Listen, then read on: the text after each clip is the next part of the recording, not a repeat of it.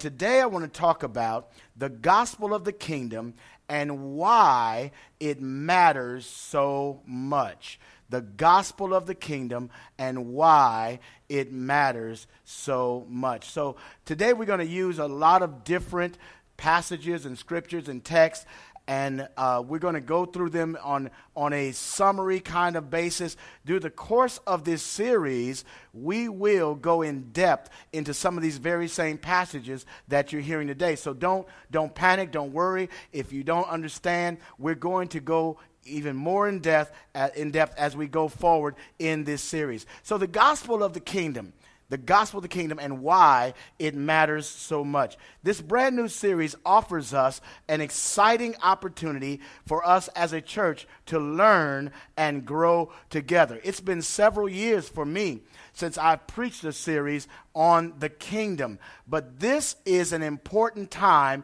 in the history of our world and the history of our country for a series on the kingdom.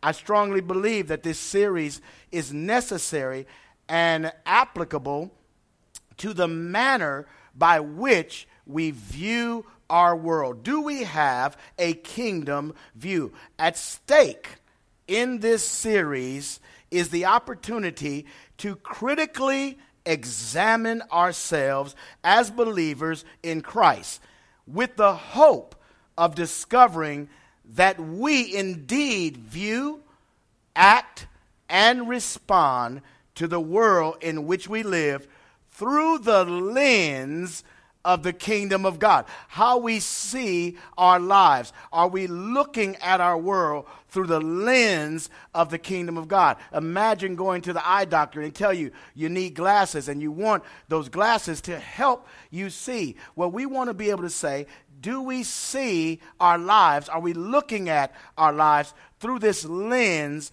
of the kingdom of God? There is no doubt that because of sin and its devastating effects, this world is hostile to those who trust Christ for salvation. Amen? You believe that?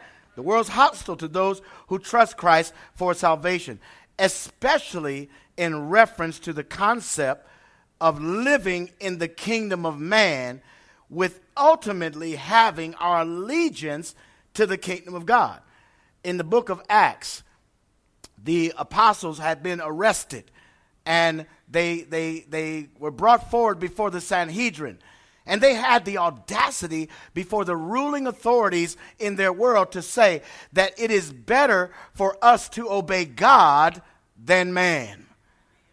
I wonder what would happen if they took us before the Congress of the United States or the House of Representatives in Indianapolis or the city council and asked us, to whom do we have our allegiance? Would we say it is better for us to obey God than man? That is the conundrum that we as believers are in today. We are in very real sense citizens of the kingdom of man. We move around in this world. We deal in this world. But also, and more importantly, we are citizens of another kingdom. We're citizens of the kingdom of God. And ultimately, you have to decide to whom will you pay your allegiance. Do you have ultimate allegiance in the kingdom of man? Or do you have ultimate allegiance to the kingdom of God? And allegiance means like loyalty. To whom are you loyal? Are you loyal to the kingdom of man or the kingdom of God? In this series, we will uncover the tension of being in the world, but not of this world. We will examine ourselves and ask the tough question of how do we obey God in a world that is so anti-God? How do we stand for Christ in a world that promotes all that is anti-Christ? The core of this series hinges upon one very important dynamic. And we can sum up this dynamic in one simple question. What does the Bible mean when we see the phrase kingdom of God. Or, in some cases, kingdom of Christ, which most scholars will agree, and I agree, are used interchangeably in Scripture. So you have kingdom of God, kingdom of Christ, basically meaning the exact same thing. And so that's the core question. That's the core question. Now, in addition, the follow-up question to this would be, why is it so important for believers to understand what this means? Now, the Christian faith expresses the entirety of its hope in terms of the kingdom of God. Everybody say kingdom of God. Our entire faith, the hope of our faith, is this idea of the kingdom of God. This expression is clear in the Old Testament as well as the New Testament. In the Old Testament, the idea of the kingdom of God is deeply rooted and grounded in the confidence that there is one eternal living God who reveals himself to humanity and has a purpose for the human race which he has chosen to accomplish through Israel. Now, because of this hope in the kingdom of God, the prophets of the Old Testament could announce a day when men will live together in peace and harmony. What a powerful day that will be. Amen? What a powerful moment that will be. Let me tell you how they announce it. Isaiah chapter 2 and verse 4, Isaiah says this: he shall judge between the nations, and he shall decide disputes for many peoples, and they shall beat their swords into plowshares. Now, that means the sword will no longer have the use that a sword is designed for. Sword is a weapon, right? And their spears into pruning hooks. Nation shall not lift up sword against nation, neither shall they learn war anymore. Look at what that said. Praise God that this coming kingdom, Isaiah, way back in 700 BC or so, spoke of a kingdom where there would be no more war. The old folks used to say this: I'm going to lay down my sword and shield and study war no more. Amen?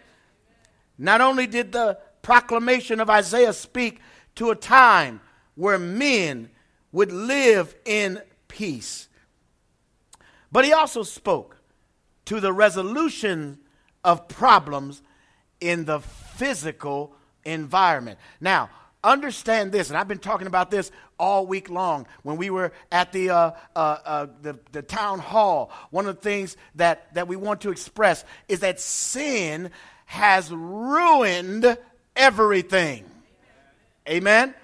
But not just human relationships. Sin has ruined the environment of the world in which we live. Do you think hurricane after hurricane would be hitting Hawaii and the East Coast and Florida? All of these storms and massive storms, tornadoes. The other Sunday we were on our way to the Brinks house, and some of the folks on the way there actually saw a tornado come down. Didn't quite get to the ground, but they saw it. Why does this happen? Because sin has disrupted the plan for God's environment, how God initially built the world. Sin ruined everything. So here's what Isaiah says will happen in this new kingdom. He says in Isaiah 11:6, the wolf shall dwell with the lamb, and the leopard shall lie down with the young goat. And the calf and the lion and the fattened calf together, and a little child shall lead them. Amen. In other words, what used to be an object of prey by a predator watch this now, will become in the kingdom of God no longer an object of prey, but an object of partnership. Amen. Only God can change you from prey to partner. Oh, come on, that's going to get you right there, right?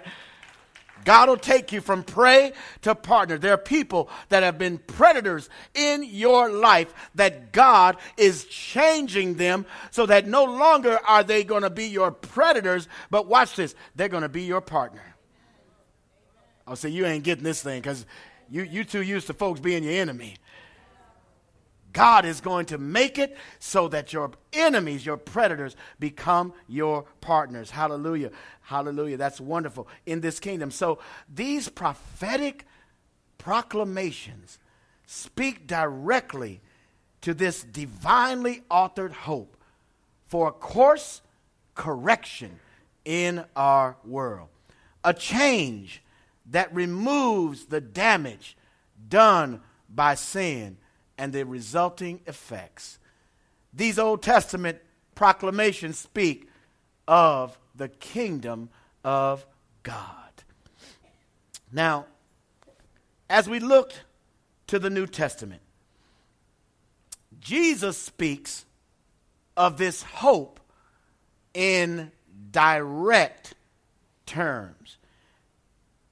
In Matthew 4:17, our Lord makes a bold announcement. It says, from that time, Jesus began to preach, saying, repent, for the kingdom of heaven is at hand. Look at that. The kingdom of heaven is at hand. From that time on. Now, what was that time? What does it mean? From the time he was tempted by Satan in the wilderness. That's what Matthew 4 is about. The temptation in the wilderness. Right after that, he began to preach, the kingdom of heaven is at hand. Now, I'm going to set some people free in here right today, whether you want to be free or not.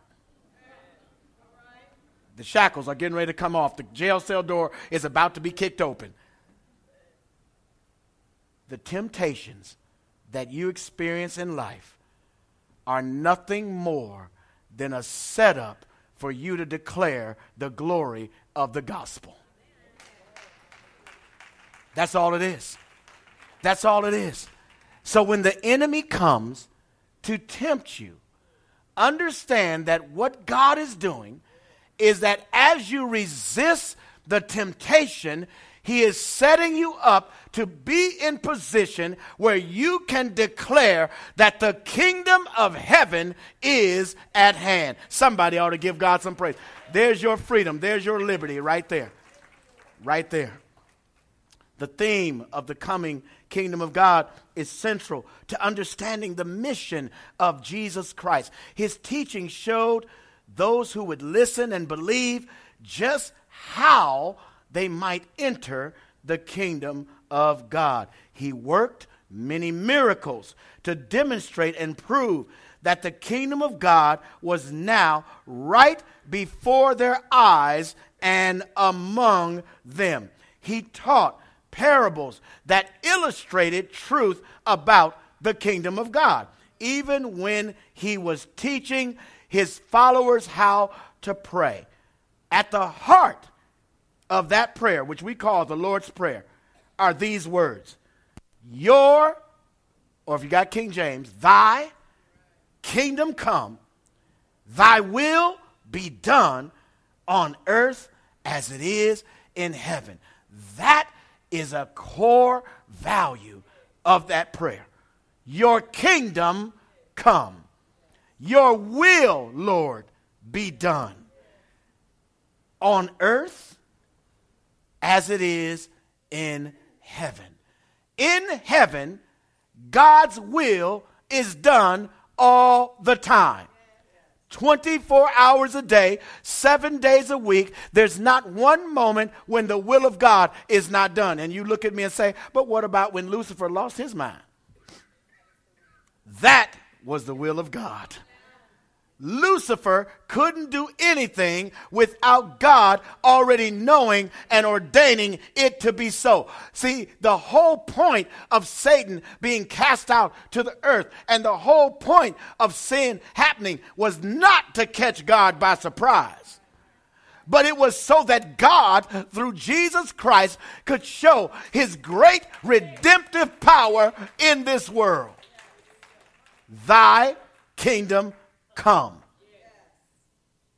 on earth as it is in heaven. And as Jesus faced death on the cross, he assured his disciples that he would share with them the happiness and fellowship of the kingdom. In Luke 22, verse 28 through 30, we read these words. He says, "You are those who have stayed with me in my trials." So now I'm talking to the ones that hung in there. I'm not talking to sometimey folk. Amen. You know, sometimey folk might be with you one day,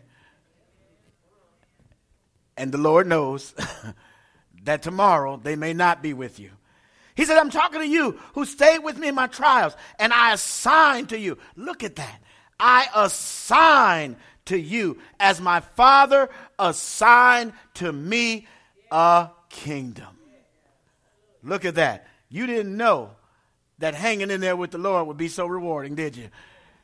I give you a kingdom by assignment, just like my Father gave me a kingdom, that you may eat and drink at my table in my kingdom and sit on thrones judging the 12 tribes of Israel. I'm giving you right, and I'm going to get into this later, but I got to throw this in now. I'm giving you right authority to be at my table. You know why all the neighbor kids don't come to your house for dinner every day? Now, I know it may seem like it. Because they don't have right authority to be at your table. To be at your table, you must give authority and assign a seat for that presence. So you tell your children, don't you be inviting nobody over here. Come on, parents, help me now. Kids come through the door, Mama, Johnny and Freddie and James all coming to the house for dinner. Hold on, we need to talk. Why? Because they don't have the rightful authority. Who sets that authority? The master of the house. I wish I had somebody here. See this? See this? So he's giving you a kingdom. So yet when we ask the question of individual believers and even theologians, what is the kingdom of God? We get a variety of answers. But there is no doubt that the Bible clearly teaches us about the kingdom of God. Now let's take a quick look at what is said in Scripture about the kingdom of God. First of all, let's look at what John the Baptist said. John the Baptist, in Matthew chapter 3, verse 2, he says, "Repent, for the kingdom of heaven is at hand." Okay? So in essence, he, the forerunner of Christ, ushers in this concept that repentance is needed because the kingdom of heaven is now here. Okay? John was prophesied to be the voice of one crying in the wilderness, right? Prepare the way of the Lord and make his path straight. And that was John's role. And so he says, repent, for the kingdom of heaven is at hand. Now look at what Jesus says in Matthew chapter 4, verse 23. And the Bible says that he went throughout all Galilee, teaching in their synagogues and proclaiming the gospel of the kingdom and healing every disease and every affliction among the people. We're quick to get to the healing part, but we skip the gospel of the kingdom. The healing was to make sure that we understood that the gospel of the kingdom was the most important message. And so Jesus says that he proclaimed the gospel of the kingdom. Now let's look at Paul. When Paul was in Ephesus and he entered the synagogue, it says in Acts 19:8, and for 3 months spoke boldly, reasoning and persuading them about the kingdom of God. 3 months. Saint Paul did a series on the kingdom, y'all. Amen. So I think I'm in good company. We're in good company at Bethel Church. We're doing a series on the kingdom. He's talking about the kingdom of God. Now, here he is now, 2 years he's been in Rome. Acts chapter 28, verse 30 and 31. He lived there 2 whole years at his own expense and welcomed all who came to him, proclaiming the kingdom of God and teaching about the Lord Jesus Christ with all boldness and without hindrance.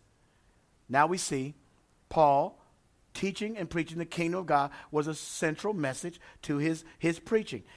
Now let's look at Philip in Acts chapter 8, verse 12. The Bible says that Philip preached good news about the kingdom of God and the name of Jesus Christ. Acts 8 and 12. So here you have something going on. Do you see a consistent theme in these verses? Jesus talked about the kingdom in most of his parables. And the Sermon on the Mount, was about the kingdom of God. Paul spent his life preaching and teaching about the kingdom of God. The idea of the kingdom of God is so important that Jesus himself describes this importance in his directive to everyone that would follow him. Matthew 6 and 33. Here's how important the kingdom is. But seek first the kingdom of God. Anything that's first is important. The Olympics were just over, right? Last month or so. You didn't see anybody celebrating the one that came in last. I mean, I'm sure their family said, you did a good job. You worked hard. And at least you made it to the Olympics. But the person that got the gold medal was the one that came in first. So first is a position not only of prominence, but also of priority. And so Jesus is saying that I'm not just telling you that the kingdom is prominent, but the kingdom has to be a priority. Amen? The priority. Let me put it like that. So seek first the kingdom of God and his righteousness, and all these things will be added to you. And that list of things is that he has there in Matthew chapter 6 has a lot to do with the way in which we live life and how we look at life and all the things we want in life. And we tend to make those things more a priority than we do the kingdom of God. So he says, seek first the kingdom. What a clear directive. Yet if you view the contemporary church, this ideal that was so important in the ministry of our Lord and the early church leaders, when you look at us, it seems like a minor thing. We do not talk about our faith in terms of the kingdom of God. In fact, we seem to talk about our faith more in terms of the kingdom of man. Now, what does that mean? We talk about our faith about what God is doing for us. We talk about our faith in terms of our bills needing to get paid. We talk about our faith in terms of God only as Jehovah Jireh, the God who provides. And he's all of those things. Don't get me wrong. But do we talk about our faith as those who've been called by God to usher in and to bring forth to the world the kingdom of God? Do we talk about our faith in terms of what we need? Lord, I need a new house. Lord, I need a new car. Lord, I need my children to get right. When I get to yours, just say something. Lord, I need a new job. Lord, I need this. Lord, we need a new church. Lord, we need more people in our church. We don't talk about our faith generally in terms of the kingdom of God. Do you know that if we sought the kingdom of God first, all these things, everybody say all these things will be added on. That's right. One person got it. Give the Lord some praise. All these things that you're talking about will be added to you. Kingdom priority. So here's why. Because I've thought about this. And I spent some time thinking about this. And you've maybe heard me say this before in the last several weeks. I've been saying this a lot. Here's why the kingdom is not a priority to us. Because we have allowed our sociology to become more important than our theology. That's going to catch up with you and get home. Sociology deals with interconnections and relationships between people. Theology deals with interconnections and relationships between you and God. And so sociology says that I got to keep people happy. And so in sociology, what we do is we do everything we can to keep people happy. In theology, there's only one priority, and that is to please the Almighty God. Your theology must come before your sociology. So why the Gospel of Matthew for this study of the kingdom? It is because Matthew's gospel of the four, more than any other, focuses upon the kingdom of God. Matthew uniquely presents Jesus as king. Matthew begins his gospel with Jesus' royal genealogy, tracing his lineage back to King David through his earthly father, Joseph. Matthew is the only gospel who tells of the Magi coming from a foreign land to worship the toddler Jesus and to give him extravagant, royal type gifts. You didn't come with frankincense to your cousin's birthday party. You didn't show up with myrrh to your friend's anniversary celebration. Those were gifts that were reserved for a king. Now imagine these magi as they walked into this little room that was reserved for feeding animals, looking for this king and ignoring the surroundings and seeing Jesus and bowing down and saying, "We found the king." Hallelujah. Not in Herod's throne room, but in the little town of Bethlehem was a toddler who was born a king. So Matthew tells that story. He ends his gospel with these famous words, where Jesus says, "All authority," everybody say all authority. All authority in heaven and on earth has been given to me. Now, note that in your mind. Write that down. All authority, not just in heaven, but heaven and in earth has been given unto me. All authority has been given unto me. What authority is that, and where is he exercising it? Matthew, more than any other gospel or book, presents Jesus as king of the kingdom of God. Now let's take a look at this. Jesus and the kingdom of God. In Matthew chapter 9, verse 35, you have this verse. "And Jesus went throughout all the cities and villages, teaching in their synagogues and proclaiming the gospel of the kingdom and healing every disease." Now, we mentioned that earlier. That's what Jesus did. Matthew gives us here a summary of the Galilean ministry of our Lord Jesus Christ. Galilee was a relatively small area, approximately the size of the greater Chicago area. And in Galilee, there were 204 villages. And it was there that Jesus spoke boldly of the kingdom of God. The text says he proclaimed the gospel of the kingdom. This means he presented the kingdom in terms of good news. Everybody say good news. Okay, here's your text and here's your post. Here's your Twitter feed. Here's your hashtag for the day. Hashtag the kingdom is good news. Okay, I don't have it on the screen, but I'm throwing this in for free. Amen. You post that, send it out on Twitter, go to your Facebook page, and just put hashtag the kingdom is good news. And we need to understand that because the kingdom of God is not oppressive. The kingdom of God is not a negative. The kingdom of God is good news. Is there anybody here that believes that today?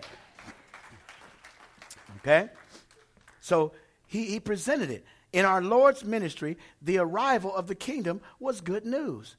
Now, let's look at this. What is the kingdom of God or the kingdom of heaven?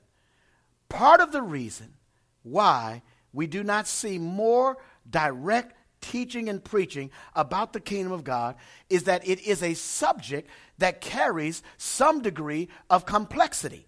As I stated earlier, theologians are not even settled on this idea of the kingdom of God. They're not settled on the exact definition of the kingdom of God. The question arises because the Bible speaks of the kingdom of God in a manner that is difficult for those of us who live in time and space to grasp. The kingdom of God becomes hard to grasp because it does not exist solely on one plane of existence. Now, all of us exist in one plane of existence in one way. You know what that is? The right now. The right now. Have you ever tried to live in the future? How's that working out for you? Huh? Oh, and I don't have to say this. What happens when you start living in the past? Something reminds you of something or somebody. And if you're not careful, your whole mind will go back to the past. Oh, I remember when. All right, come on back now. Come on back. Let me reel you back in. That's So the kingdom exists not on this single plane, but on multiple planes of existence. So it's hard for us to grasp. The Bible declares a kingdom that is a present spiritual reality for all believers. The kingdom is a present. Look at somebody and say, the kingdom's present. The kingdom is present. It is present. It is a present spiritual reality. Romans 14:17 says this, for the kingdom of God is not a matter of eating and drinking. So the most important thing when we come together isn't the eating and the drinking. I know some of us come for the eating and not the meeting. Amen. But the kingdom of God is not a matter of eating and drinking. Paul says this, but of righteousness and peace and joy in the Holy Spirit. Hallelujah. How wonderful is that? So the Bible says the kingdom's a present reality. Now the Bible also teaches that the kingdom of God is an inheritance. Everybody say inheritance. See, if you inherited something, that means somebody died and left it to you. You didn't earn it. You didn't deserve it in most cases. Now, you might convince yourself that you did. Oh, I was real good to them, so they better have left me something. I call my mama every day. But in essence, you did not earn what is left to you. So the kingdom of God is not only a present spirituality, it is an inheritance. Look at this. a future blessing that God will bestow upon his people when Christ returns in his glory. Matthew 25:34 says this, "Then the king will say to those on his right, 'Come, you who are blessed by my Father, inherit the kingdom prepared for you from the foundation of the world.'" Somebody ought to shout right there. That's a praise right there. "Come, you who are blessed of my Father, inherit the kingdom that's been prepared for you from the foundation of the world." Now, don't miss that. Because even before sin happened in the garden, God had prepared this kingdom. You got that? Before God said, "Let there be light," he had prepared an inheritance. See, you ain't getting this because you operate in time and space. You can't do all them things at one time, right? You can't call something into existence and have something prepared already for that which you haven't even called in existence yet. See, y'all look at me like, that's how powerful God is. He called into existence something that he had prepared before it was even a need for it. Hallelujah. If I had a few Christians here, we might have church here today. So the kingdom is this inheritance. Now, let me tell you what else the kingdom is. The kingdom is a present realm. Now, I told you it's a present spirituality, but it's a present realm. Now, what does that mean? Another truth about the kingdom of God is that the Bible teaches us that the kingdom of God is a realm into which the followers of Jesus Christ have entered into by their faith in him. Colossians 1:13 says this, "He has delivered us." Now, don't miss that this is past tense. Not that he will deliver us, but he has already. Oh, y'all ain't getting this thing. Some of y'all still waiting on your deliverance. I'm telling you that God has already delivered you from the domain. Look at the words. Kingdom comes from the word king's domain. So he took you out of this domain or this kingdom of darkness, watch this, and transferred us to the kingdom of his beloved Son. Paul says it another way. He says, we've been brought out of darkness into the marvelous light. Hallelujah. We once were strangers and aliens, alienated from the life of Jesus, but now we are fellow heirs with the Gentiles and the Jews together. The redeemed are already in the kingdom of Christ. You are already, if you believe the gospel, you believe in him, if you've accepted Jesus Christ as your Savior, you're already in. Look at somebody and say, "I'm glad I'm in. I'm glad I'm already in." Now look at somebody else and tell them, "I know I don't act like it all the time, but..." Move on, Pastor. Leave me alone. Thank you kindly to stay out my business. So the kingdom is a present realm. Now here's something else about the kingdom. The kingdom is a future realm. Say future. Future. All right? In 2 Peter, verse 1 and 11, you have this. "For in this way there will be richly provided for you an entrance." Got to love this. An entrance into the eternal kingdom of our Lord and Savior, Jesus Christ. So, yes, we're already in, but I told you the kingdom doesn't exist in just one plane. Now, I'll show you how powerful God is. You in the kingdom, but you on your way to the kingdom. Oh, y'all ain't getting this.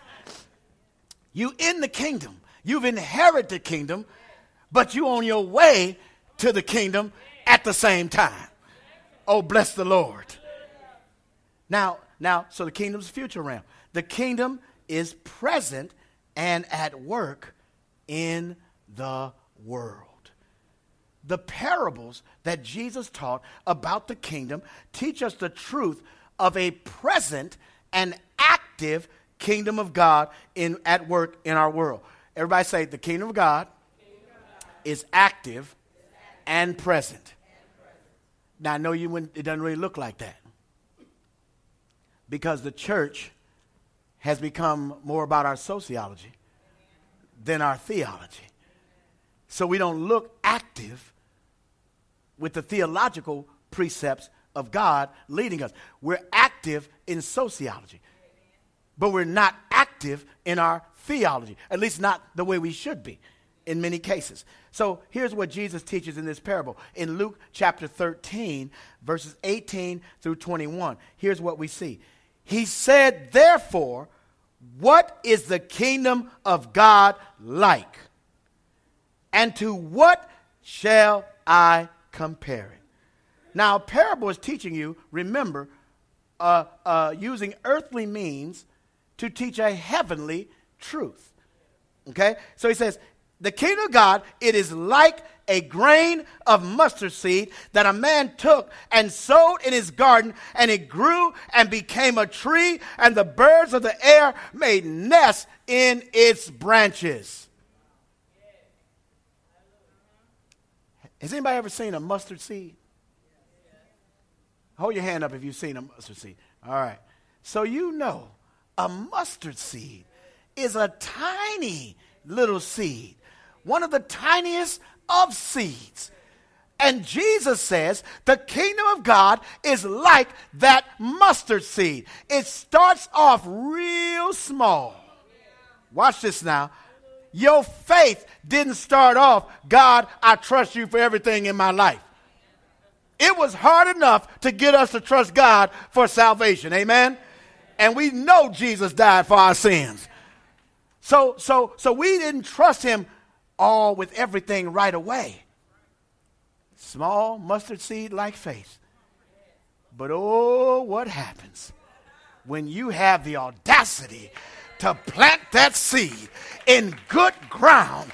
What happens when Jesus and God waters the seed of your life with the power of the Holy Spirit? The Bible says that little old seed grows up to be a great tree, and then others can find shelter in its branches. So it's active. Here's another thing he says. He says, and again he said, to what shall I compare the kingdom of God? It is like leaven that a woman took and hid in 3 measures of flour until it was all leavened. Now, leaven, or yeast as we know it, it doesn't take a lot of yeast to make bread rise. Amen? Just enough, just a little bit. And you put it in there, and all of a sudden, bread is affected. It's changed from one state. And when heat comes, watch this now, bread begins to expand and rise. Rising in a loaf is not the natural state of bread. Something has to go in. In society, sin is a natural state that keeps society flat. But when you add the leaven of Jesus, oh my goodness, what happens is that society is changed. The kingdom is active. It's active. Now, watch this. Watch this. And yet, Jesus says this to Pontius Pilate about the kingdom. In John 18 and 36, Jesus answered, my kingdom is not of this world. If my kingdom was of this world, my servants would have been fighting that I might not be delivered over to the Jews. This says a lot to us today. We are fighting. Oh, somebody see where I'm going. We are fighting for the kingdom of man or a kingdom in this world. Jesus said that if my kingdom was of this world, Pilate, don't you know that all my servants, see what he's saying is, Pilate, you saw the crowd. You saw them out there, didn't you? You saw them when I was coming in Jerusalem the other day, and they had palm branches laid at my feet, and they were shouting, Hosanna, Hosanna, glory to God in the highest. You saw that, Pilate. If I wanted to, Rome would not have a chance. Are you hearing me today? I would call down legions of angels. I would have all my subjects rise up. But see, my kingdom, oh, I wish I had somebody here, is bigger than the Roman Empire. See, the Roman Empire, as great as it was still contained by time and space. But my kingdom is not contained by time and space. My kingdom is in people and in, oh, hallelujah, and above everything. So my kingdom is not of this world. And as we can see, the concept of the kingdom is a complex one, and it's hard to bring us to a central definition. So as I finish this up here, how shall we define the kingdom of God? Let us do so by looking at the meaning of the word kingdom. We cannot hope to accomplish this without looking at looking at our modern understanding of the word kingdom. If you look at the modern understanding, you're not going to get this. But instead, we must look at the historical context of this word, which brings us closer to understand what the Bible means by this term, kingdom. Webster's dictionary says in this archaic section. Now, dictionary has an archaic section, which means this is the old way this word was looked at. And so in this archaic section, it says that a kingdom is the rank, quality, state, or attributes of a king. Royal authority, dominion, monarchy, and kingship. Now that's the archaic definition. This archaic definition from Webster's helps us understand the ancient biblical teaching of kingdom. The primary meaning of the Hebrew word for kingdom, which is malkuth in the Old Testament, and the Greek word basileia in the New Testament is this: the rank, authority, and sovereignty exercised by a king. That's what kingdom means in the biblical sense. So the first and most important meaning of kingdom is the authority to rule. Everybody say authority to rule. The authority to rule, the sovereignty of the king. The kingdom may indeed be a realm. It may indeed contain subjects, but a kingdom cannot be a kingdom without a sovereign ruler. Amen. So when the word of God refers to God's kingdom, it always refers to his reign, his rule, and his sovereignty, not just to the realm in which it is exercised. So as I told you before, it's not limited to time and space, but it's really talking about God's sovereignty, his rule, his authority. So Psalms 103:19 says this: the Lord has established his throne in the heavens, and his kingdom rules over all. Right? Who established it? He did. Now you know you a bad somebody when you establish your own kingdom.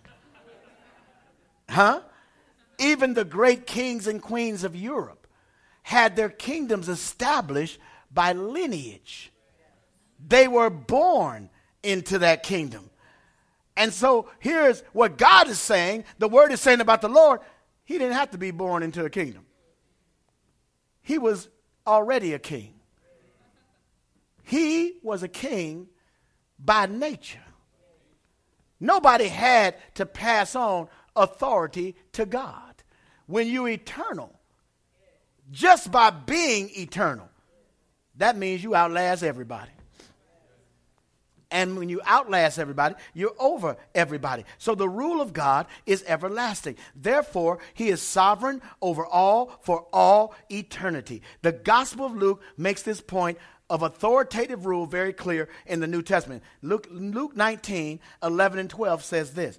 As they heard these things, he proceeded to tell a parable because he was near to Jerusalem. And because they supposed that the kingdom of God was to appear immediately, they thought that as they got closer to Jerusalem, that Jesus was going to bump Herod off. That's what they thought. They thought he was going to march right on into the castle, into the king's hall, and say, Herod, your time is up. A new king is here. That's what they thought. And he said to them that a nobleman went into a far country to receive for himself a kingdom and then return. Now there's some eschatology and some view of Christ in the future in this verse. There's a future view of Jesus Christ. And what that means is this. The nobleman, watch this now, didn't go away to get a realm. There was already a realm where he was. The problem was that realm didn't have a king. So the nobleman left the realm that he wanted to rule. He didn't go to get a realm. He went to get authority. Because every kingdom is defined by the rightful authority to rule. So here's what Jesus was saying to them. I'm like this nobleman. Right now, before Calvary, people don't see this authority. I'm going away. But when I come back from my Father, I'm going to have the authority. And when I come back and I enter into this realm again, I will enter in with full authority to rule, because all authority is given unto me. And at the name of Jesus, every knee shall bow and every tongue shall confess that he is Lord. All authority. So God and only God has the rightful authority over all things. The kingdom of God is therefore his kingship, his rule, his authority. So when we seek first his kingdom, we seek his rule and his reign in our lives.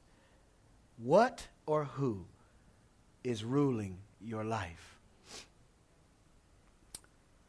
Now we understand that when we pray, your kingdom come, we are praying for the rule and the reign of God to manifest his kingly and sovereign power. We are praying for God to put to flight every enemy of righteousness, that God alone may be king over all the world. Thy kingdom come.